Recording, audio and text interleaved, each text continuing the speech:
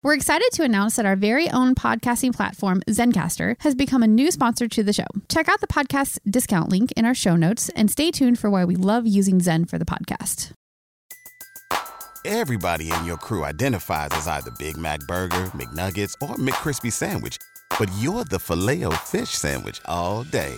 That crispy fish, that savory tartar sauce, that melty cheese, that pillowy bun. Yeah, you get it. Every time. And if you love the Filet-O-Fish, right now you can catch two of the classics you love for just $6. Limited time only. Price and participation may vary. Cannot be combined with any other offer. Single item at regular price. Ba-da-ba-ba-ba. You're listening to the Archaeology Podcast Network. Hello out there in Archaeology Podcast land. This is Dr. Alan Garfinkel. I'm the president and founder of the California Rock Art Foundation. And what we do is we identify, evaluate, manage, and conserve rock art both in Alta California and in Baja California. We conduct field trips, we have trainings, exercise, we do research, and in every way possible, we try to preserve, protect, and coordinate treasures of Alta and Baja California rock art, of which there are many and diverse. We also work closely with Native Americans and partner with them to recognize and protect sacred sites. So for more info about the fabulous California Rock Art Foundation, you can go to carockart.org. Also, I'm open to give me a call, 805-312-2261. We would welcome sponsorship or underwriting, helping us to defray the costs of our podcasts, and also membership in California Rock Art Foundation. And of course, donations, since we are a 501c3 nonprofit scientific and educational corporation. God bless everyone out there in podcast land.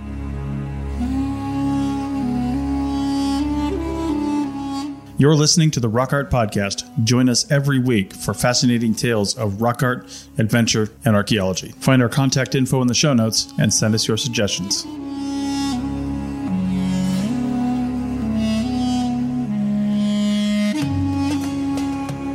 Hey guys, it's Alan Garfinkel, your Rock Art Podcast, and we've got another episode for you on the way. Bernie Taylor, naturalist and author, who's a researcher and someone who is going to trace the development of religious thought, mythology, biology, and prehistory and rock art all in 1 hour's time. Come along for the ride.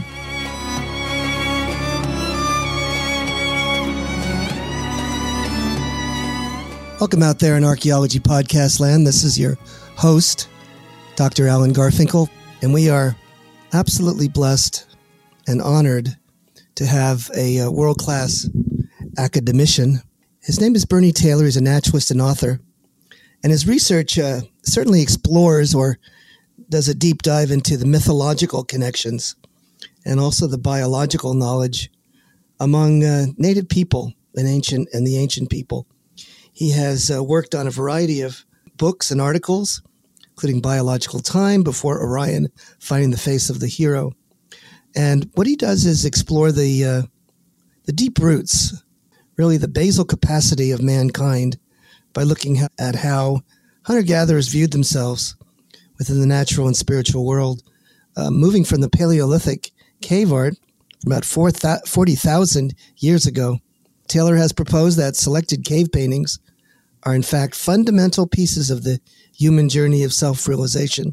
And I would certainly echo that assertion, that they're the foundation of a written language and a record of the biological knowledge that basically affected us so deeply through their artistic styles, their religious patterns, and the stories that are still ingrained in our neurotheology. Bernie's also been widely interviewed on podcasts and speaks at popular conferences and academic symposiums across the fruited plain. And he's joining us today for our hour-long journey to explore some of these topics. Bernie, are you with us? I'm with us today, Alan, and thank you for having me on the show. We are indeed going to take a deep dive. We're going to go deep into the human imagination tens of thousands of years ago. So we're going before North American rock art. We're going before Beringian migration. We're going to places that prior to a few years ago, nobody could have ever imagined could have been seen through this perspective. That's fabulous, Bernie. I'm really open and interested in developing more on those particular topics. In this initial segment, one of the things we always try to do is contextualize the contributor, our guest scholar. Maybe you could give us just a thumbnail of how you ever got involved in this particular specialization and research domain. Well, I started this from the chronobiology side. I was interested in how plants and animals time themselves. So geese, for example, migrate earlier or later from one year to the next. But the geese can't follow one smart goose. So there has to be an actual mechanism to do this. And I studied the question in conjunction with Oregon Fish and Wildlife biologists. But we did it for salmon. And we looked at the migration timing of salmon early, later, one year to the next, which had no relevance to, how should I say, the flow of the water or anything else we could find. And so we looked at it from the perspective of light-dark signals. And lo and behold, we found that during the dark nights, the salmon migrated. And during the light nights, they stopped. So the salmon are timed not just by the light of the day, but they're also timed by the night. And it was sort of, they weren't looking from that perspective when I entered the scene. And so their data was basically unblemished. It wasn't, postured in this direction. And so they currently use this hypothesis in how to time the behavior of salmon and other animals. So it became sort of a procedural thing. And then there was a problem, though. There was a problem in the math. And so I could tell you that, every new moon, every full moon, you could find full moon within the year, you can find a whole bunch of salmon spawning in this area because they spawned around the full moon when they stopped and they were together. But I couldn't tell you which full moon it was. I couldn't tell if it was a fourth or fifth, hypothetically, full moon from any point in the year. And so I said to myself, well, someone had to know this, because how did people survive in the ancient prehistoric times? So I looked in ancient books, I looked at calendars, lunar calendars. And then I went to the tribes, because the tribes in the Columbia Basin have a rich history of lunar calendars. And I didn't find the answer, but they kept telling me a story. They kept telling me a story about the coyote and how the coyote intermixes with the swallows. And they then follow the in-migration of the swallows, they would start seeing the salmon. Well, that didn't make any sense to me. And so I sort of moved on. And then someone said to me, well, maybe you should look at Upper Paleolithic cave art, since you have this tradition in North American Indians, at least in the Pacific Northwest. And so I started seeing the same nomenclature of the timing with animals in Upper Paleolithic cave art, as was biological among these animals and in the tradition of Pacific Northwest Native Americans. Still never figured out or understood, I should say, how do you know which full moon it will be in the time of the year? And then, so I put this on the side because I did know the answer. And I came back 17 years later and I started looking at it again from a different perspective. And I re-listened or rethought about what Native Americans were telling me. And then I got it.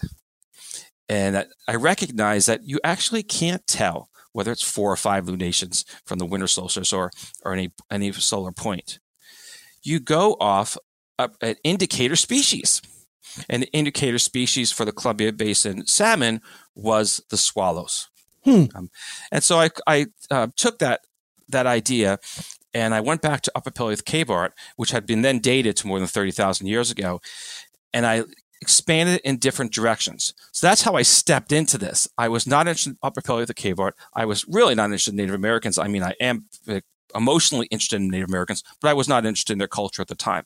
I was interested in knowing how the heck can I tell which lunation the salmon would be coming upriver, which sent me off in a direction I never could have imagined, and which is, as in your word, blessed in what has transpired. So it appears that it's the habits and habitats of certain key animals that are what I've called them indexical animals or semiotic animals that are principally important for some of the information that they share. Is this correct? That would be absolutely correct. So the Tuolip tribe, which is near to Seattle and Washington, their indicator species was the white pine butterfly. And so at a certain point in the year, the scouts would go looking for the white pine butterfly. And then they would say that the next highest of the high tides around the new full moons, when they could get their big canoes out by the longhouse into the surf, they would go to find the first salmon. So the the indicator species was the white pine butterfly. And I've actually gone around, this entire Pacific Northwest through the anthropological literature, as well as into the, Pacific North, I should say, the Siberian, Greater Siberia, Kamchatka, and I found all these indicator species. So it's purposeful, it's known, and it predates Beringia migrations because it's on both sides. Yeah, it makes sense. Both sides. So we can date this so we can say that, archaeologically, people came down at least 15,000 years ago. You can argue to 19. I have no issue with that. But people in Beringia, 22,000 years ago. So now what we have here is we have a time frame that is consistent with, let's call it the later part of Upper Paleolithic cave art. So Lascaux was 17,000 years ago. El Castillo, Altamira, Chauvet are in the 30s of thousands of years ago.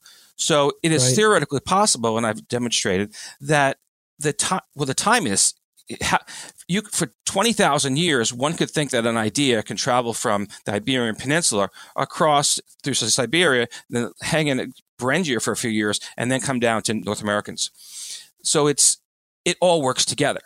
And that leads us to, the big, really big question that we've talked about is, who are these people? I mean, really who they are and how do we define them? And the two key words that we use are animism and shamanism. Yes. So why don't we do a bit of a soundbite on what animism and shamanism are and how they might be differentiated from one another?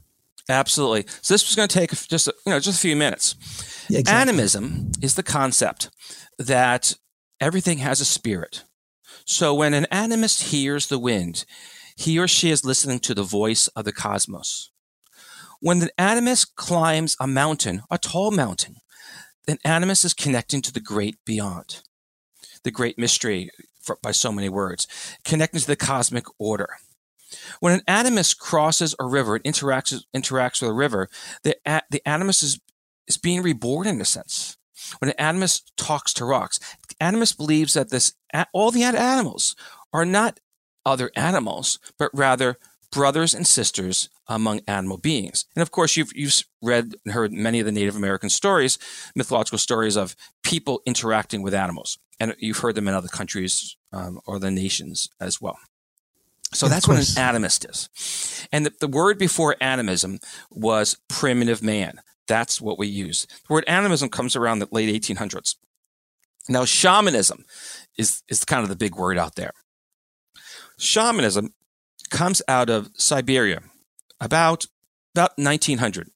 And what had happened is then Russian, I guess, ethnographers and anthropologists traveled into what we call Siberia. And they encountered a phenomenon that they couldn't explain, or it wasn't actually, sometimes it was explained to them, sometimes it was explained to them they didn't understand, and sometimes they just really didn't want to know. And they walked away from this tradition of so-called shamanism as saying these people are fundamentally insane. And you have to be an insane person to become a shaman.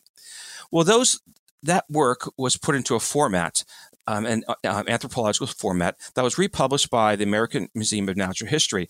And ethnographers then traveled around the Arctic. They traveled into the western part of North America and ultimately into the plains. And they used this same format of the text that you would have, one section talked about hunting implements, another fishing, another talked about basket weaving. Another section talked about religion or calendars. And then another section, which sort of like the heap, where what we didn't understand, didn't want to understand, and thought was fundamentally crazy, went into the box of shamanism. Okay. And so shamanism became what we could describe as a academic device versus an actual phenomenon. Because the so-called shaman that they're describing in the Great Plains were very different than the shaman of Siberia, where the word originates from. Enter 1950s. Mircea Eliade writes a number of works. And to put Eliade into context, he's a religious historian originally from Hungary, and he was in the same camp as Carl Jung and Joseph Campbell. And so we have the ideas between those three and others that were traveling in Europe and teaching. They are synchronous, and most of them published are the Bollingers, supported by Bollinger. So we have, so Eliade writes a book called Shamanism, and the subtitle of the book is Archaic Techniques of Ecstasy. What Eliade does is he doesn't look at it from he doesn't take these sort of like, shamanism, anthropological perspective and put it, this is everything we don't know, don't want to understand, and we think is fundamentally crazy. But what Eliade does is he looks at common elements among people, primitive man, by probably another word from it, around the world, and he looks for the concepts of, for example, the cosmic mountain that the hero or the spiritual leader climbs. He looks for the waters of transformation. He looks for commonalities of people dressing up as birds or angels by another word, and how they use that as a transcendent device to another realm. That's what shamanism under Eliade was about. But what happened is that 30, 40 years later, we have anthropologists enter the scene. And anthropologists and archaeologists do not like the idea of the cosmic mountain. They do not like the idea of the water of transformation. They do not like, a common element of bird people for a very good reason. And it's an important reason. It's because it asks the question of diffusion. Did this happen, hyperdiffusion, in the last hundreds, thousands, tens of thousands of years? Or actually tens of thousands would be hyperdiffusion. But when did this all happen? And that creates a serious question within archaeology, because how do you make a tree of all these elements? And so the shamanism was sort of reinvented in South Africa by Daniel David Lewis, and in conjunction with Jean Claude, an absolute titan in archaeology, as you know, and you probably know him. They went down this path of Yes. Upper Paleolithic cave art had a root in shamanism. Okay, and there are in fact animistic elements, that's in their work, and they fully know the difference between animism and shamanism, but they follow the academic device of the word of shamanism. And so when people, and here's a question for you, Alan, when people think of shamanism, what are the one or two words that they think of? So the common man as well as the academic. I think they think of altered states of consciousness, ASCs. So how is a practice? What is the most common practice when people think of shamanism? Dancing, singing, death, rebirth, trance, all the above. What's another one? There's one more. Flight to the and the big one heavens. is actually also hallucinogenic substances. Okay. Altered states of consciousness, the use of various ethnobotanicals. Yeah. Ethnobotanical substance, exactly. And so there was pushback in anthropological and archaeological communities, in the greater community, against what Jean Claude and Daniel David Lewis were saying. It's because people won't be looking at the first 5 things that you discussed, but rather people will be tying in the last one, the substances. And that's what happened. And that's what happened around the world, because people dancing, chanting is not as sexy as the substances. And so there became through this academic device, there became a split in archaeology, anthropology with what Daniel David Lewis and Jean Claude were proposing. And if you should probably have you can get Jean Claude program. He's very accessible, and he'll tell you it's shamanism. And he's written many papers, and there's a book in front of me that he co-authored with Lewis Williams, but he can't actually define what the shamanism is in the cave art, except for a few, Les Trois-Frères. They have the man dressed up with the antler head, but there's really few instances that it can do that.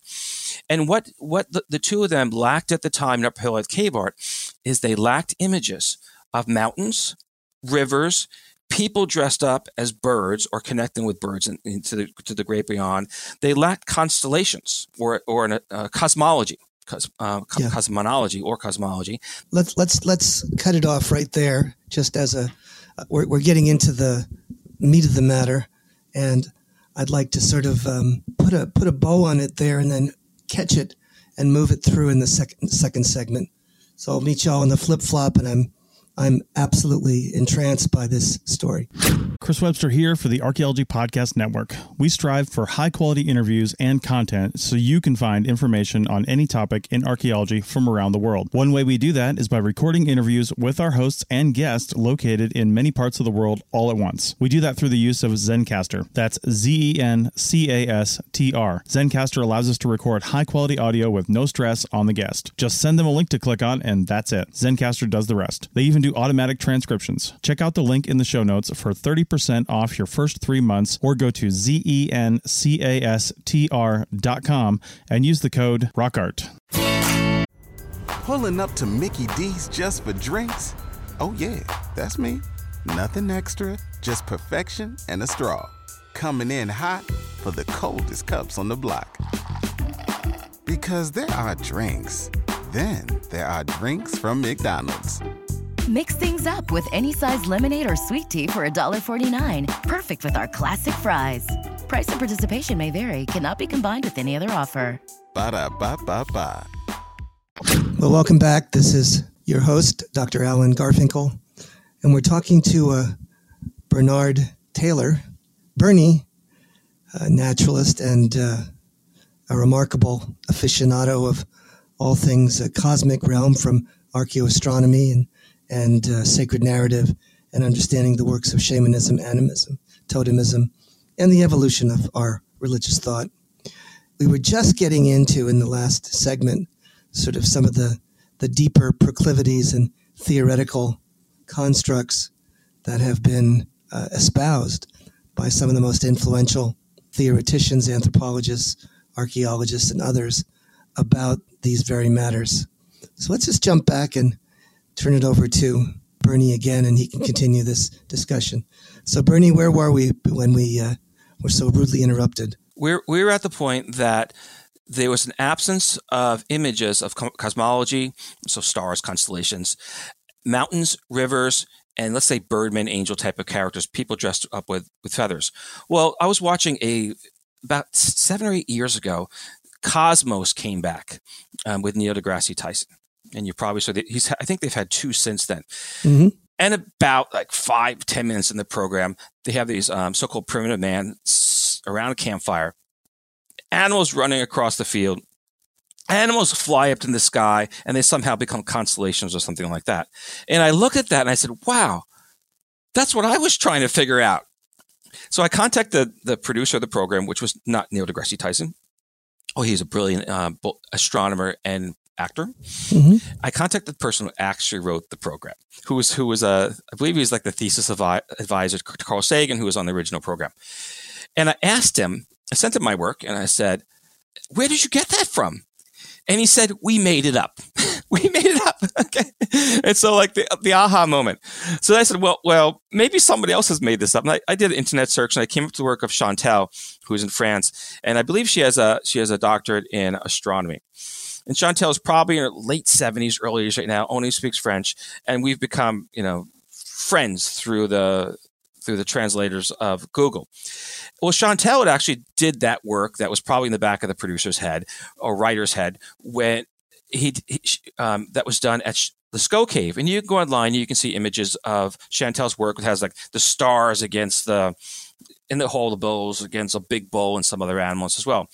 And Jean-Claude, go back to Jean-Claude, absolute titan, has a voice in archaeology, which is very important. Mm-hmm. He said on this documentary that you can throw enough stars at any Paleolithic wall, and you're going to find a match with the constellation.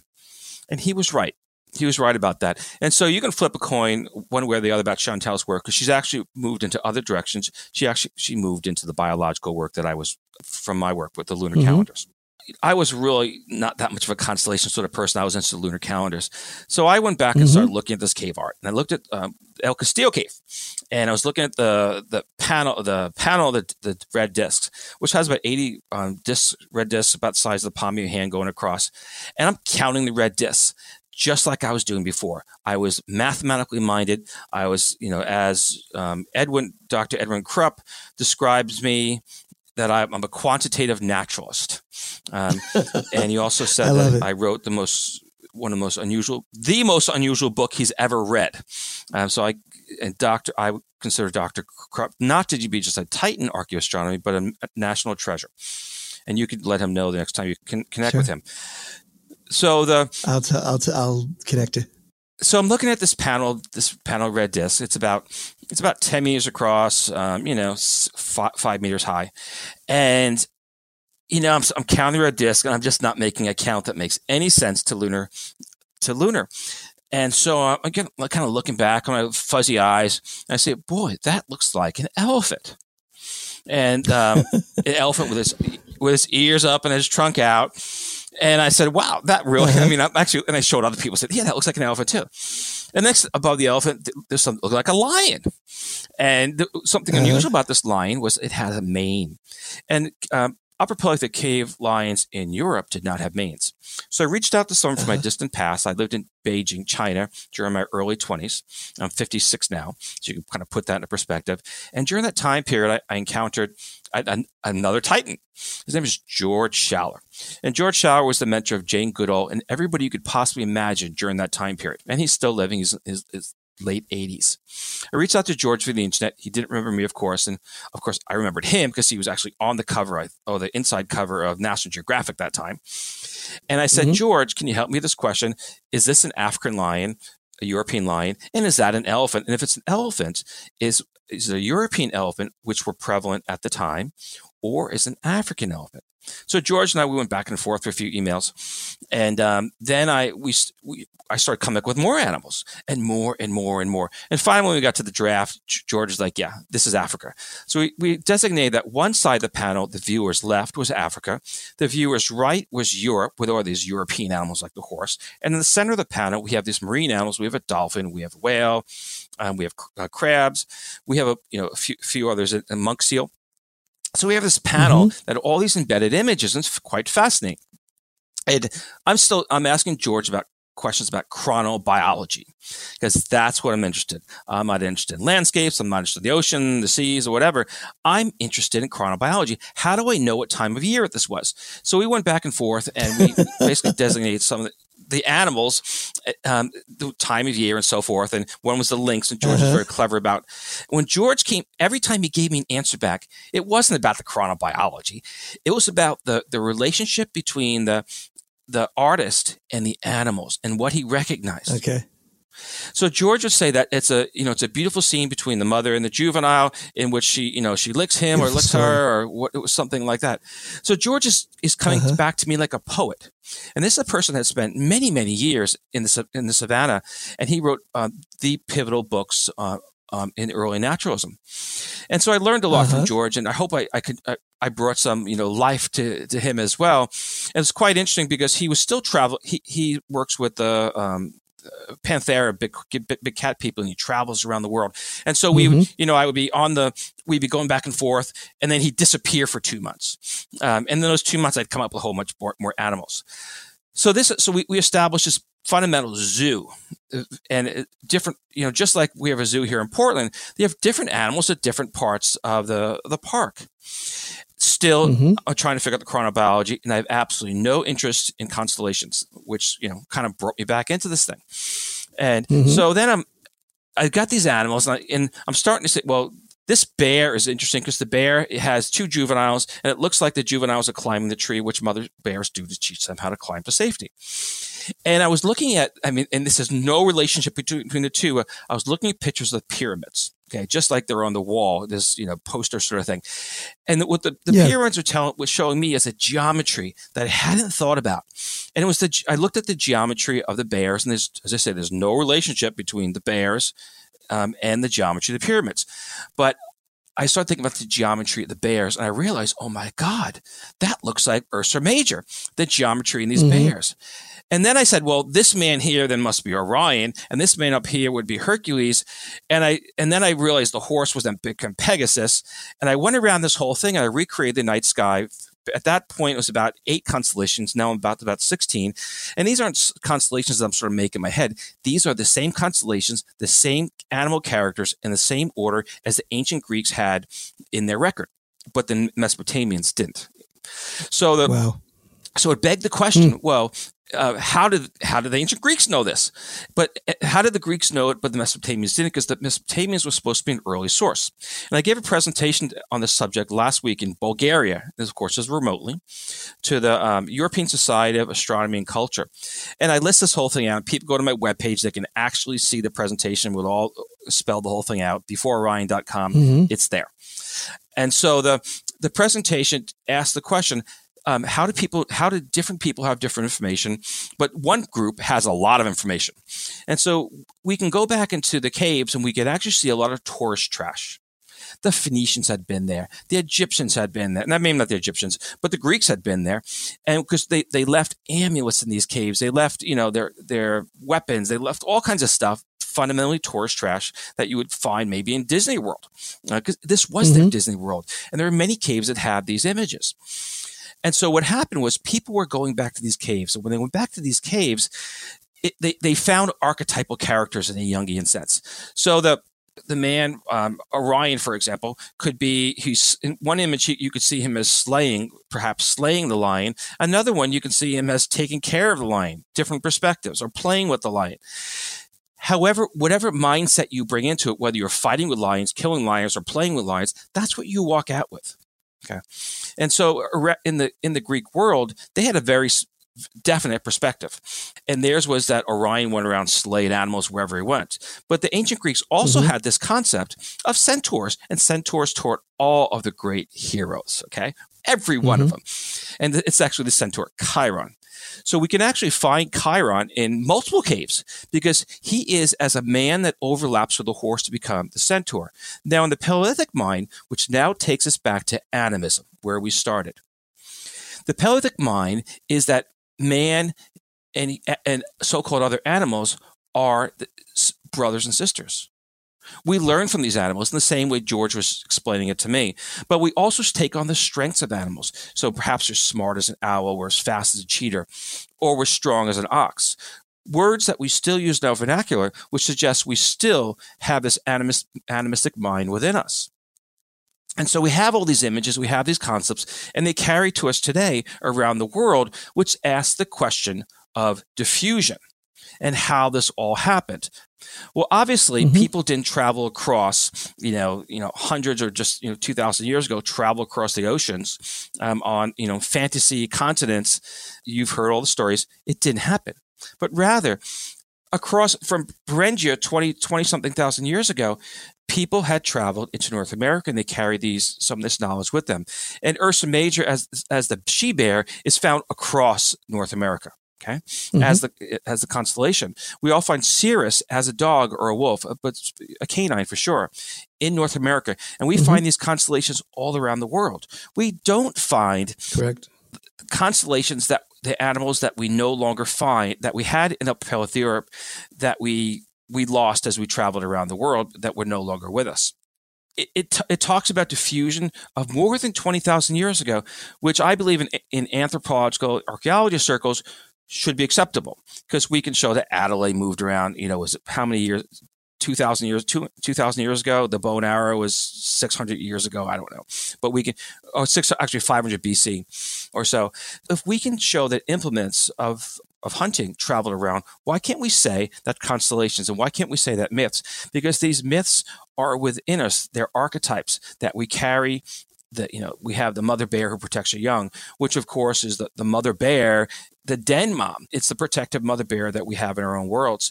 But we also have the hero, we have the apprentice, we have the mother, we have the child, we have the wise man, the shaman, we have the hero, the villain, and so forth. So within our psychology, we carry these concepts. When we see the image, the archetype is projected. And the story is found. But it all depends on what we take with us. Is the wise old man, the villain, or the person who's manipulating the young child, or is the wise old man who's actually teaching the young child? So we take our own baggage with us, and people did that around the world. And they looked at these cave arts, and they took it with them. And we have all these rich stories with some common elements among them. And that's what Eliade was looking for. Eliade was looking for the cosmic mountain. He was looking for the river transformation. He was looking for the world tree. And these are the things, some of them I should say, that we can now positively identify in this Upper Paleolithic cave art to at least 34,000 years ago. Because we can identify mountains in these panels. We can identify bodies of water that people cross because we actually have a swimmer. We can identify constellations and a cosmic order, whereas people look to the night skies not just as another place, but a place that reflected their own world and that they could, in fact, ascend to. or the underworld, the caves that they could descend to. There are 3 planes that interact with each other, and that's the so-called animus mind that we formerly call the primitive mind, and perhaps called the heathen mind in some circles as well. So that's a long journey. Very much so. And I think it's a perfect place to cut off and move into the next segment. That's quite a travel and quite a distance, but I think we're on the right track, gang. See you in the flip-flop. Everybody in your crew identifies as either Big Mac Burger, McNuggets, or McCrispy Sandwich. But you're the Filet-O-Fish Sandwich all day. That crispy fish, that savory tartar sauce, that melty cheese, that pillowy bun. Yeah, you get it. Every time. And if you love the Filet-O-Fish, right now you can catch 2 of the classics you love for just $6. Limited time only. Price and participation may vary. Cannot be combined with any other offer. Single item at regular price. Ba-da-ba-ba-ba. Welcome back. This is Dr. Alan Garfinkel with your Rock Art podcast. We are blessed and tremendously honored to have Bernie Taylor, who's quite a remarkable individual who's giving us the journey from the inception of cave art and sort of the development of religion, and talking about the cosmos and the integration of the sky world and the animal world and the nature of sort of the cognitive vision, the cognitive template of indigenous people. So with that, I'll segue back to our colleague, Bernie Taylor. Keep going, Bernie. It's yours. Well, thank you, Alan. And we're going to take it close to home now. Close to home, that is in our Western tradition, our Abrahamic tradition, and people who, Christians, whether they be Methodists or Catholics. There's a concept of the angel. And the angel is in Abrahamic tradition, is the messenger between the human, or us, and the divine, meaning the God or the great Almighty. We find this fundamental tradition in the ancient world. We find it among the ancient Mesopotamians, who Ishtar transfers between the two. They have a shamanic character who they call shamanic, I shouldn't use that word. They have a genie character who has wings and also is the intermediary between the two. It's Horus among the ancient Greeks. And if we travel around the world, doesn't matter where you go, you will find wherever there are hunter-gatherer or indigenous peoples, you will find at the very least that someone puts a feather in their hair or on their clothes to reach to the great beyond, the travel to the great mystery. And we find this, of course, among shamanic people in Siberia as well. So we have this tradition, and you had a guest on a few weeks ago when you talked about the eagle feather as being the highest flying bird that takes one into the cosmos per se. I have a Native American friend who has no connection to your friend, and my Native American friend, he can take he is the spiritual leader for the region. As part of this Columbia Basin region, and he can take his tradition back hundreds of years, and he can travel through every person, every name throughout time. So he predates, contact of Europeans, or his tradition does. And he told me that same story. He explained it in the same way, and he explained many other things to me. And he says that Native Americans will, in this part of the world, and I can't say where specifically, but they have cages on mountains where the bird will roost, or actually will just be in the nest, and they will someone will climb up on the mountain or the cliff and pull an eagle's feather from them. And that helps them to then in ceremony reach to the great beyond. Well, in Upper Paleolithic, the cave art, we can actually find this same Birdman character. Now, the birds change based on the geographical location of the panel and what they're depicting, but we still have it. And the El Castillo cave, we have the man who has a juvenile eagle on his shoulder, which it's about a foot tall, tells us it's a mid to late June time period. And then if you shift it 90 degrees, the man has a mask, and the eagle's head becomes a beak on the mask of the man. So he transforms into this Birdman. And on this panel we find the same another character who takes on the mask of an eagle. And we can go to the Gorham's cave, which you can see in my videos as well, as we have the man that takes on the beak of a kite. We have another man that takes on the persona of an ostrich. Okay. And why would someone take on the persona of an ostrich to travel the great beyond? Is not what this ostrich's purpose was. It was to run fast like an ostrich. So one can take on many traits or strengths of the animals of using birds that are not specifically to travel to the great beyond. So this concept of the Birdman that we have in Abrahamic traditions, we have it in China, we have it through the Buddhist world, we have it through Hindus, we have this just about everywhere you can go. We have this Birdman, and it asks the question. Okay, I'll go with, we had diffusion 22,000 years or so through Beringia, and 15,000 years or so down into North and South America. It still doesn't explain why we have this psychological tradition of traveling to the great beyond through the bird itself. We have the same tradition of cosmic mountains or sacred mountains around the world. I live in Oregon here, and we have Klamath Falls. Klamath Mountain was, spoke to the great mystery.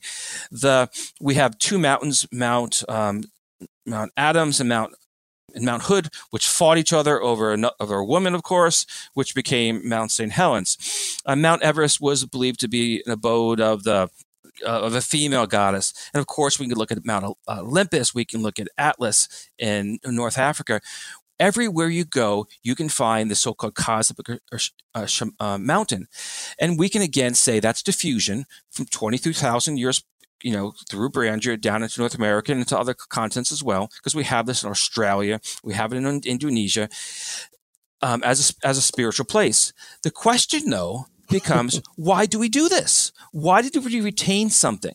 I can understand retaining the constellation Ursa Major and Sirius, but why would we retain a cosmic mountain? Why would we retain these traditions of the Birdman? Is there something within us that sort of calls us to do this? And that takes us to the realm of Carl Jung and Jungian psychology. Carl Jung found that the two most common non-organic characters in dreams were the water of transformation, lake or a river, or a mountain. Okay? So why do we have these in our dreams? Is it because we keep seeing them in the archaeology? Is it because we've seen our art that goes back for tens of thousands of years? Is it because we have it in our mythology that we keep retelling ourselves? I don't think that's enough, because we can drive down the highway and you might get out of the car, and you've probably done this, to have your picture taken against a tall mountain. You've probably, in years past, or not too far long ago, you probably climbed mountains for no apparent reason except to go to the top. So it really asks us from a psychological perspective, why do we do this? And of course, this is beyond the realm of archaeology, and this is beyond the realm of anthropology, because this falls into that heap that the Russian ethnographers found among the shamanistic people in Siberia. Of, we don't really understand this, we don't know what to do with this, so we just put it in the heap. And of course, that heap became Mircea Eliade's works and people since then as well. But it truly asks us a psychological question: is, why do we believe these things? First, I can tell you 34,000 years ago, it's animism. Okay. So we believe that we can take on the strength of these animals, with the bird or the horse and so on, to gain their strength to help us to the great beyond. And you can find the same traditions in shamanic cultures in Siberia, where there's a dance with the horse, and you become a bird and travel to the world of the dead or the other realm. But why do we retain this as modern citizens of this world? It's a big question. And I now pose that question to you, Alan, as a purveyor of many realms. Why do we do that? I think part of it is based in sort of the software of our minds. I call it neurotheology is part of it, and neurophysiology. And I know that at least some of that is explored in this upcoming book that I've written with Tirtha, regarding some of the ways that we perceive the universe and how we sort of grok the world. But some of it just relates to the way our minds and our physiology are built, and sort of the nature of who we are. And as you put it, the archetypes and the elemental nature of sort of viewing the natural world and doing what I call it, the habits and habitats of the natural world and how that influences the way we think and believe and create the sacred narratives that surround us. Am I at all on anything? Well, I think you are, and I think you give a value perspective from your history as an individual. And we all bring our history as individuals into the table. And through some coalescence and contributions, mass contributions, we may come to some sort of a, it's not an answer. The answer is not going to be scientific. It's not going to be measurable. That place that I came from before I started writing before Orion. No. This is not measurable. And so how do we approach this from a scientific, psychology itself, one could actually argue that I'm very pro-psychologist, okay? But one could argue a lot about psychology. It's hocus pocus, it's mumbo jumbo, and it's voodoo. But it helps people.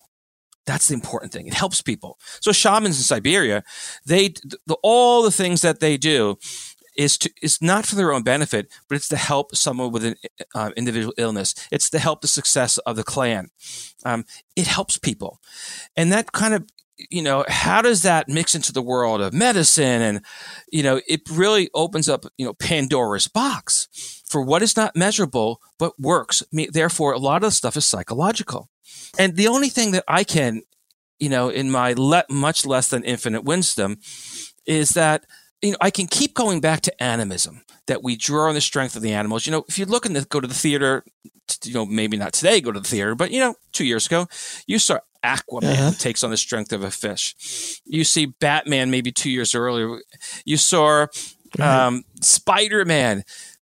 So in our modern world, we don't create new myths in the ways that the ancient Egyptians did, in text form stories that we tell, but we actually project them onto the big screen that we take on the strength of those animals. And so, of course, the Birdman becomes in that same realm, but still asks the question, why do we do that?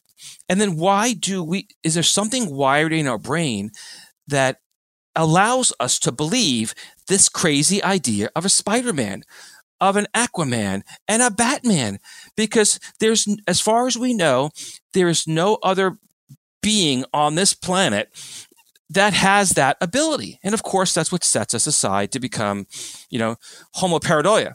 Some people have described us as Homo sapiens, the wise man, but we are really Homo pareidoia who finds things in our minds. We find pictures in the rocks, and then we tell stories about them. We make up things in our head it becomes, this brilliant culture that we are as Homo pareidoia. So here's a question for you, Alan, is, you've taken this journey, you've read some of my work before, you watched some of the videos, and we've walked down a road that very much intersects with your guests a few weeks ago. Yeah. Perhaps the last guest you had on the program. And he was absolutely brilliant because he took the road of animism as the core. How does this intersect with your fundamental belief systems? I'm going to tell you right now, when I first started writing this stuff, I had friends that just completely shut me down. They said, this can't be true. This is not what we believe. This defies science and reason. I know that, someone might have some religious bent and this is being somebody heretical. Sort of my life has sort of been a roadmap to comparative theology or comparative religion. And I enjoy the work that I do as an archaeologist, anthropologist, and study rock art all over the world, as you do, and experience it in a deep dive. And what I see there is the unity of sort of the consciousness of people or mankind, humankind, and the same patterns, the same things you've talked about appear on the rocks that appear as well in the major religions. So we talk about sacrifice, we talk about renewal and the death and life, the sun, the moon, the stars, and transformation, resurrection. And this journey is always portrayed on the rocks through pictures. And also there's a continuous expression for supplication and prayer and veneration and all of that other ethereal concepts are there. And I believe that this reinforces sort of the value and understanding of sort of we have a hole in our soul, a tremendous need for a divinity, a higher power, sort of a theological connection to the universe. Am I on it or no? Well, that is a personal belief system based on what you bring to the conversation. And I can't say that it's right, and I certainly can't say that it's wrong, but there is this truly immeasurable question. No, and I absolutely agree. So Moses goes to the mountain to receive the Ten Commandments from the great Almighty. Well, he went to the mountain. And we can go throughout the Old and New Testaments, and we can find a lot of mountains that a lot of people climbed. They died, they were transformed on, all these sort of things, but they kept going to the mountain. We can go around the world to religions and find the hero or the spiritual character climbs the mountain. This cosmic mountain, this mountain of faith. And, there's a song from my time when I was in high school was Billy Joel. And it was the river of dreams. And the story behind that was Billy Joel is he wakes up, he's in his dreams. This story comes to his head, and he's not a spiritual man. And he actually said I think he wrote a song somewhere. I'm not a spiritual man. And he goes into the shower. He tries to wash it off. He still can't get it off. And he says, this song is calling me. I don't know what to do with it. So he writes it down, walks away from it. It turns out to be one of his biggest songs like ever. And the song is about Billy Joel.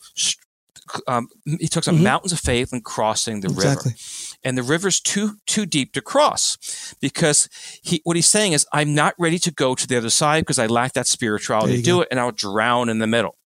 And so that Billy Joel never actually, apparently was never exposed to a psychologist who would have said, Billy, these are archetypal themes, and they're telling you about your struggle with spirituality and these themes that are in your head. And through another party, I would say, I'm not going to say who, but knows that Billy Joel used to actually hang out in an abbey. Okay. And he used to drink with the monks, and he used to talk about these things with the monks. But Billy Joel, he had it in his dream, the same dreams that we have. And how do we deal with that in our modern time? And that's probably a good ending for this program and a transition to the next. Bernie, I have to say that this has been an astounding experience and remarkable. And what a blessing it was to have you here to share your insights and wisdom. So we had the deepest dive I think we've ever had on a program and gone across at least 40,000 years worth of prehistory in a matter of an hour. God bless you, and congratulations for your ability to sort of weave that story. Greatly appreciated. That was great. Thank you very much, Alan. Thanks for joining us for Rock Art Podcast 53. See you in the flip-flop. Bye-bye.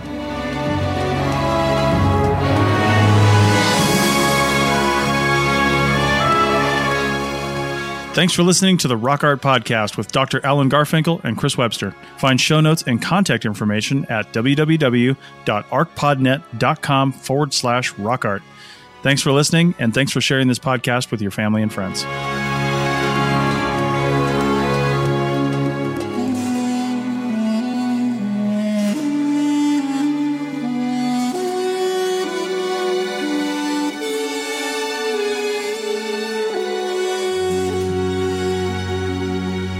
This episode was produced by Chris Webster from his RV Traveling America, Tristan Boyle in Scotland, and the Archaeology Podcast Network, and was edited by Chris Webster. This has been a presentation of the Archaeology Podcast Network. Visit us on the web for show notes and other podcasts at www.arcpodnet.com. Contact us at chris@archaeologypodcastnetwork.com. Thanks again for listening to this episode and for supporting the Archaeology Podcast Network. If you want these shows to keep going, consider becoming a member for just $7.99 US a month. That's cheaper than a venti quad eggnog latte. Go to arcpodnet.com/members for more info. Pulling up to Mickey D's just for drinks? Oh yeah, that's me. Nothing extra, just perfection and a straw. coming in hot for the coldest cups on the block. Because there are drinks. Then there are drinks from McDonald's. Mix things up with any size lemonade or sweet tea for $1.49. Perfect with our classic fries. Price and participation may vary. Cannot be combined with any other offer. Ba-da-ba-ba-ba. Everybody in your crew identifies as either Big Mac Burger, McNuggets, or McCrispy Sandwich. But you're the Filet-O-Fish Sandwich all day. That crispy fish, that savory tartar sauce, that melty cheese, that pillowy bun. Yeah, you get it. Every time. And if you love the Filet-O-Fish, right now you can catch two of the classics you love for just $6. Limited time only. Price and participation may vary. Cannot be combined with any other offer. Single item at regular price. Ba-da-ba-ba-ba.